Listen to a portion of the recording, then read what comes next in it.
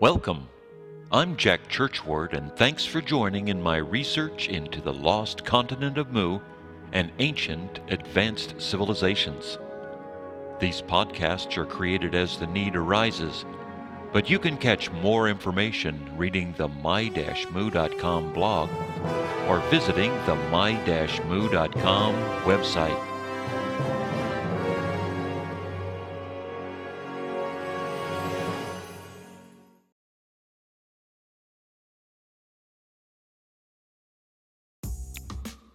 Welcome to the 2014 my-mu.com year-end research review. It has been another very busy year for the research into the life and theories of my great-grandfather, James Churchward. Most notable for me is the publication of my second book entitled The Stone Tablets of Mu. The book takes an in-depth look at James' 1927 book, Copies of Stone Tablets Found by William Niven in Santiago Ahuizacla near Mexico City. Signed copies are available from the my-mu.com bookstore of both my books. The interview last December for a Russian TV program was broadcast in Russian in February and is available on YouTube. Unfortunately, there are no English subtitles. I also participated in some interviews in 2014. These, as well as earlier ones, are online at jack.churchward.com. I sat down with Andrew Aloha, twice with both the USOKS gang and James Swagger. In July, I had my second and final interview with Dolores Cannon on the Metaphysical Hour. She was a noble spirit, and I will miss her wit and charm. My talk at the Ozark Mountain Publishing Transformation Conference in June entitled Researching Mu was a success. I also held my first workshop on the Stone Tablets of Mu. A short portion of my talk was uploaded to YouTube, and here goes. In the past few years, a German magazine article announced the rediscovery of the Nikal tablets in India. According to my great-grandfather's works, the learned persons of Mu, known as the Nikal Brotherhood, copied the collected wisdom and knowledge on tablets which became the Nikal tablets. James wrote that he saw a few in India and translated them with the help of the Ushi. Mr. Ritter, the article's author, a travel guide with trips to India, didn't include pictures in his article to back up his extraordinary claims.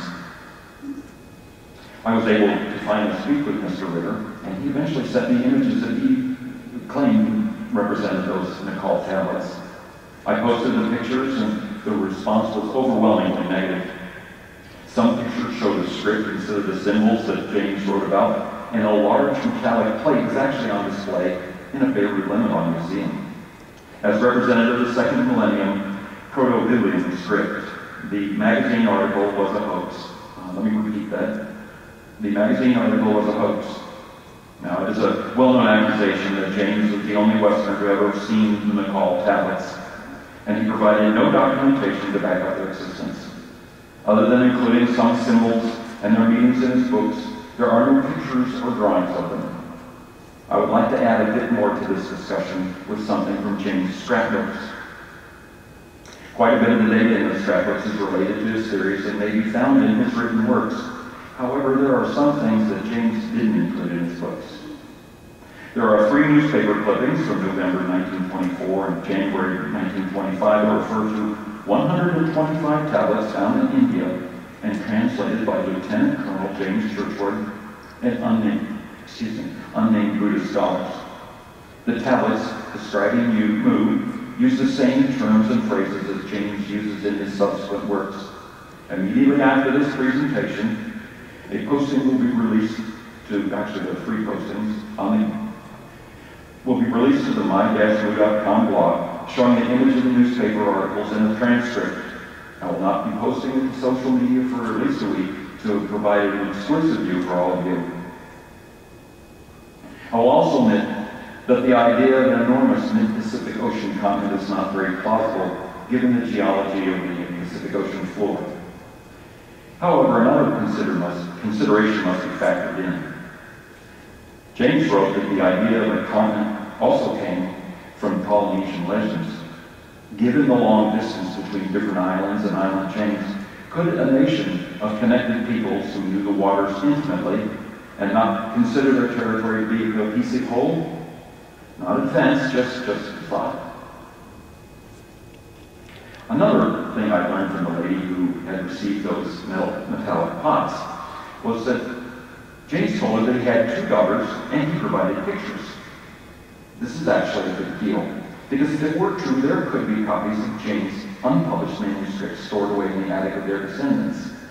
Does anybody recognize these people?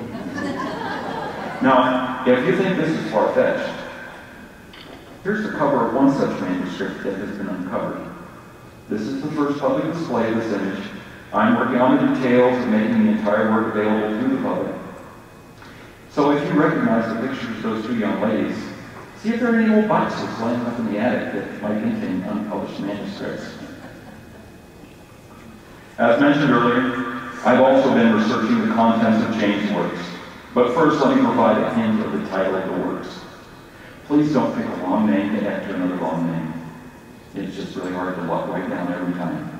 Now, I had originally thought to use Digging Up the Lost Continent of Mu, Motherland of Men, and then I thought, when I got to the Children of Mu, how would people understand digging up the Children of Mu? Probably not. So, my approach to my first book, Lifting the Veil on the Lost Continent of Mu, Motherland of Men, was simple. Save the personal part of James' life for a future biography. The research and analysis would consist of examining the references James used, the books and authors he quoted.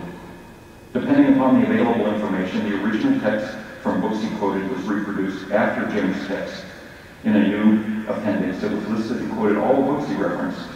Likewise, a short biography was created for each of the authors so that the readers knew, or could at least have a guess on the validity of what they wrote. Did they have the life experience necessary to form rational opinions, or had they been venturing into fantasy land?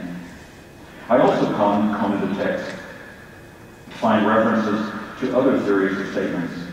One of the sources used were copies of James' scrapbooks that I had obtained indirectly from the estate of Howard Heresy. Although many of the articles were unreferenced, in the text I was able to piece together quite a few references that were included in the text. And I included them as footnotes in the end of each chapter. Some of these footnotes were transcribed text over a page or 2 long. I do find it helpful to include primary resources as appendices when and where they might be difficult to obtain. It also makes it easier to answer questions you may have, so that you don't have to run to the bookshelf or go to the bookstore and get another copy. In researching Mu, I presented some new information and reiterated a few points that needed repeating. Due to copyright restrictions, I can't post it, but DVDs are available from the Ozark Mountain Publishing website. Be sure to use the drop-down menu to make your selection. I have also been working on a workshop to answer the question I am frequently asked: what's the difference between Lemuria and Mu? I used to think that this was a very easy question to answer. James never mentioned Lemuria, so they had to be different. After I started to examine the question more closely, I realized that the question is really not so easily answered. The in-depth research may necessitate a study guide. I hope to have it ready in 2015 and may present it as a webinar. Subscribers to the newsletter will receive a discount on attendance. Another portion of the research this year has been to catalog the tablet discoveries made by William Niven in the Valley of Mexico during the early 1920s. As many of you know, these tablets were carved into andesite, a volcanic rock that is considered quite hard. While not quite as hard as granite, the effort involved in creating these images indicates the importance of the symbolism to those that undertook the effort to carve them, especially without metal tools. This repository is slowly being built and can be accessed from the link below.